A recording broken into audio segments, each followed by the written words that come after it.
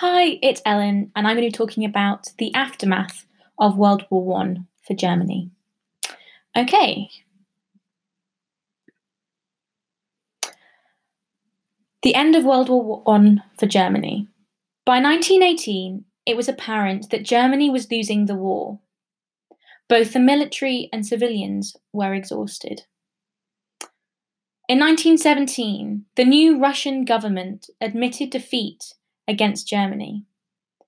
Germany imposed the Treaty of Brest-Litovsk on Russia in spring 1918.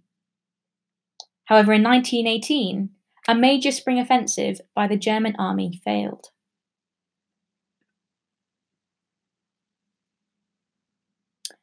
In this time, profiteers and black marketeers grew wealthy, and the rich did not suffer like the majority. This worsened social divisions and generated more anger. There was a wave of strikes across Germany in 1917. During World War One, total war geared the economy to the war effort, prioritizing the military over civilians.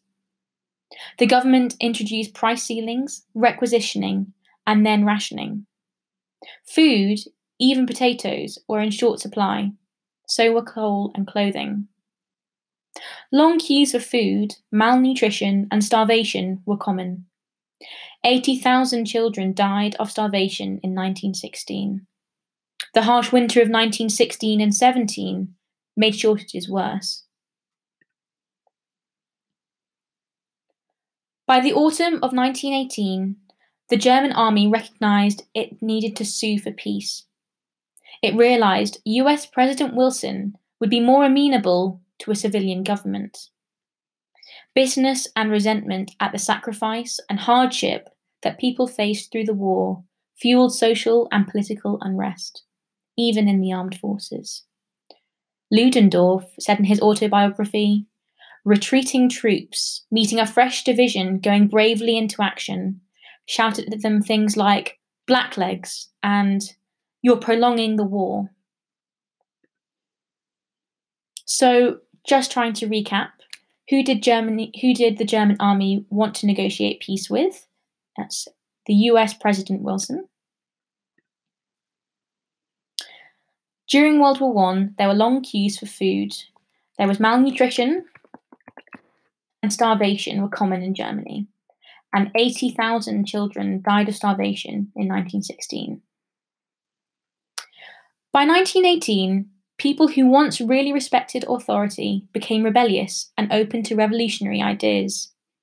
Meanwhile, the traditional elites worried not only about preventing revolution, but how they could escape the blame for the defeat. Firstly, the impact of the Bolshevik Revolution. The Bolshevik Revolution in Russia in 1917 alarmed political elites across Europe and led to greater political activity among the working classes.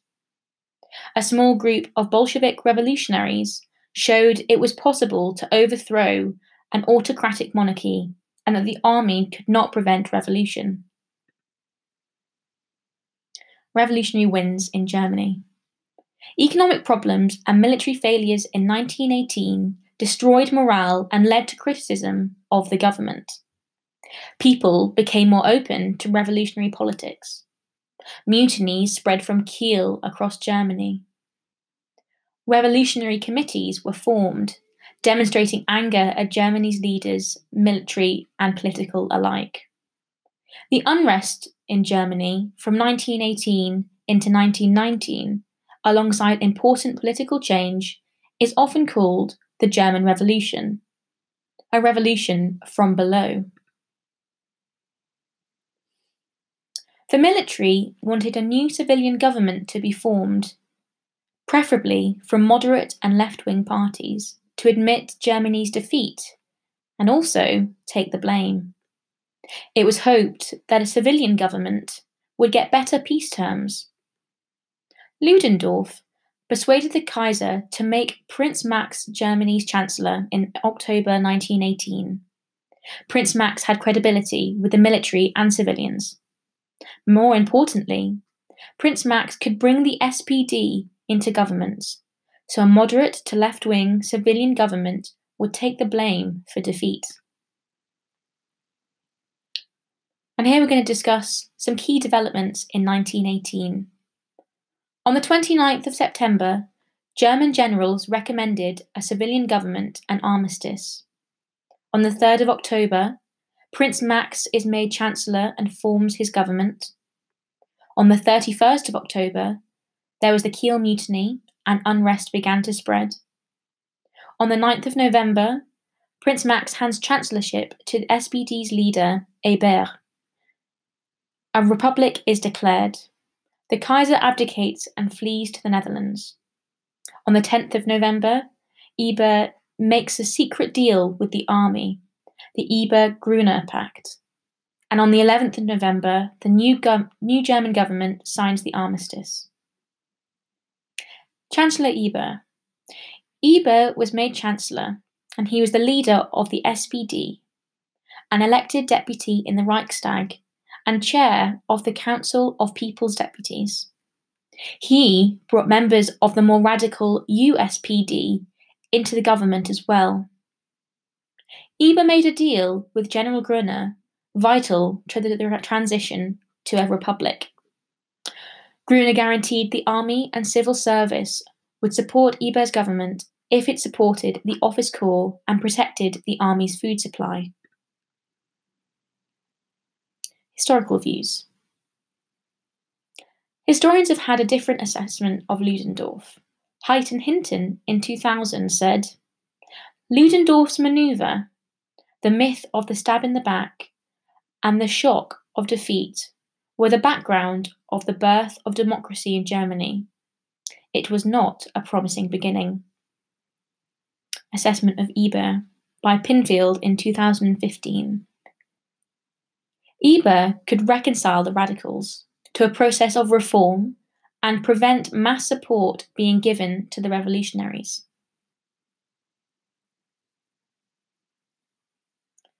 Kahr's assessment of the Republic in 1987. The Republic was widely accepted by many Germans as a convenient means of filling the void left by the collapse of monarchy. So Hébert was made.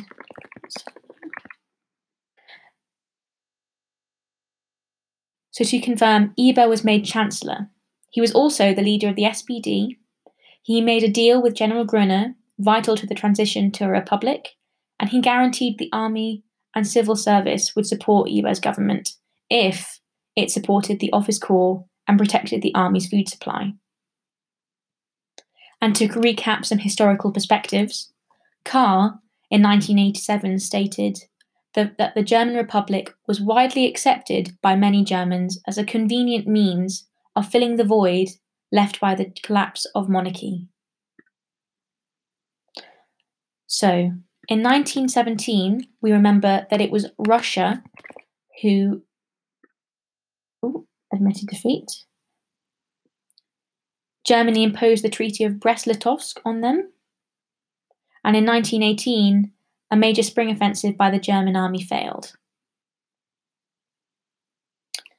If we go back to what we were saying earlier, we spoke about how profiteers and black marketeers grew wealthy, and the rich did not suffer like the majority after World War I. This worsened social divisions and generated more anger. Hence, there was a wave of unrest across Germany in 1917.